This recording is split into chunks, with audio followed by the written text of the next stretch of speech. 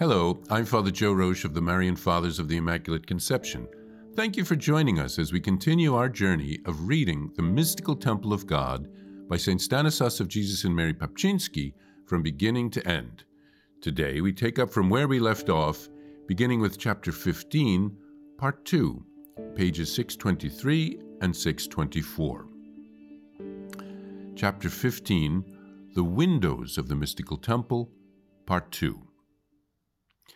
Yet we are not ignorant of the fact that the most sure sign of predestination to heavenly glory is the eager and attentive hearing and fulfillment of the Word of God. Blessed, said Christ himself, are those who hear the Word of God and observe it. That's from Luke chapter 11, verse 28. Therefore, so that we may not be deprived of this blessing, Paul suggests not only to Timothy, but to all of the faithful, you will be a good minister of Christ Jesus, nourished on the words of the faith and of the sound teaching you have followed. Avoid profane and silly myths. That's from 1 Timothy chapter 4, verses 6 and 7.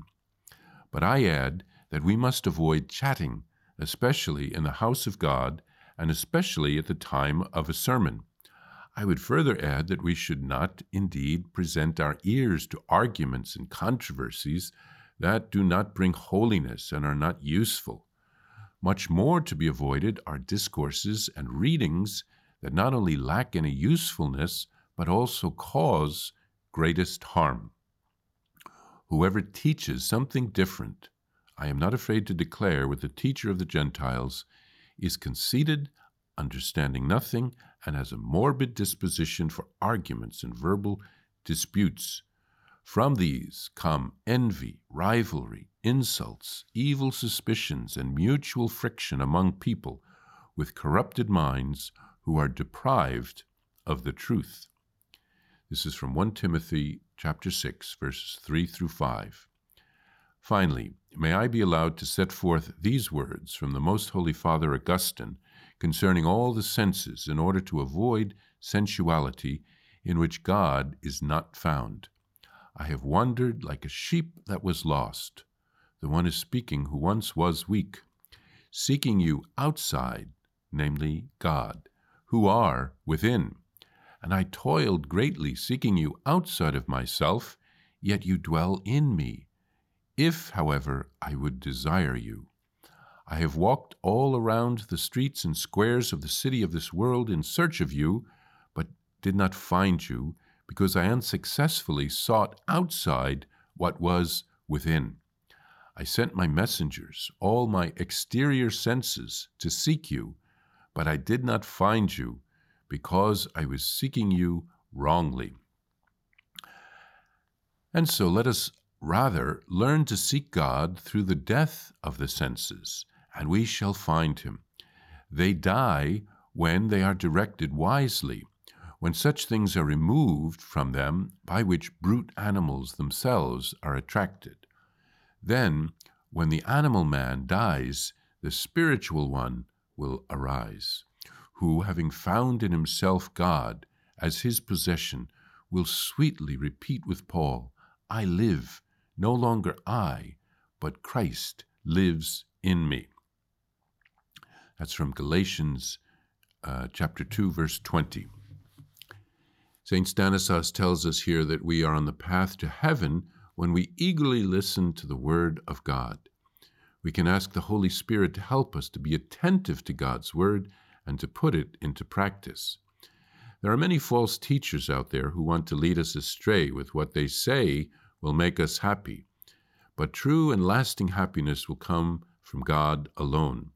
So opening our hearts and our ears to the Word of God is the key to finding this lasting happiness. We are easily distracted during Mass, during a homily, when we pray. The evil one knows that God wants to shape us and to form us during these times, so he will work overtime to undermine God's plans for us. We ought to come a bit early to Mass, to prepare our hearts to be open to hear what God wants to say to us. The evil one also wishes to divide us, So he will lead us into arguments and controversies. He has many ways of getting us off course. St. Paul teaches us all the bad fruits that come from such things. St. Augustine wrote about his youth. He lived a sensual life, but was searching for truth and searching for God in the things of the world.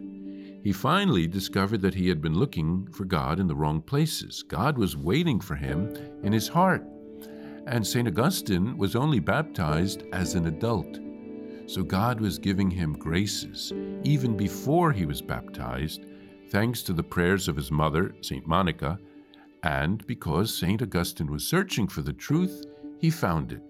He found Jesus, who is the way, the truth, and the life. Now finally, St. Stanislas at the end of this chapter talks about the death of the senses. Obviously, we cannot close down our senses completely, but we can turn off social media sometimes. We can limit the intake and the constant stimulus that comes to us from outside. We can close our eyes to pray sometimes, to seek Jesus. I'm recording this podcast on the feast of St. John Paul II, and when he would travel all over the world, there would be thousands and thousands of people waiting for him and longing to see him. And he would smile and he would wave to them, etc. But when he would get to the venue for the Mass, even if there were thousands of people in front of him, he was not distracted. He would close his eyes and he would find God within. And he was a beautiful example for us of closing down the senses to find God.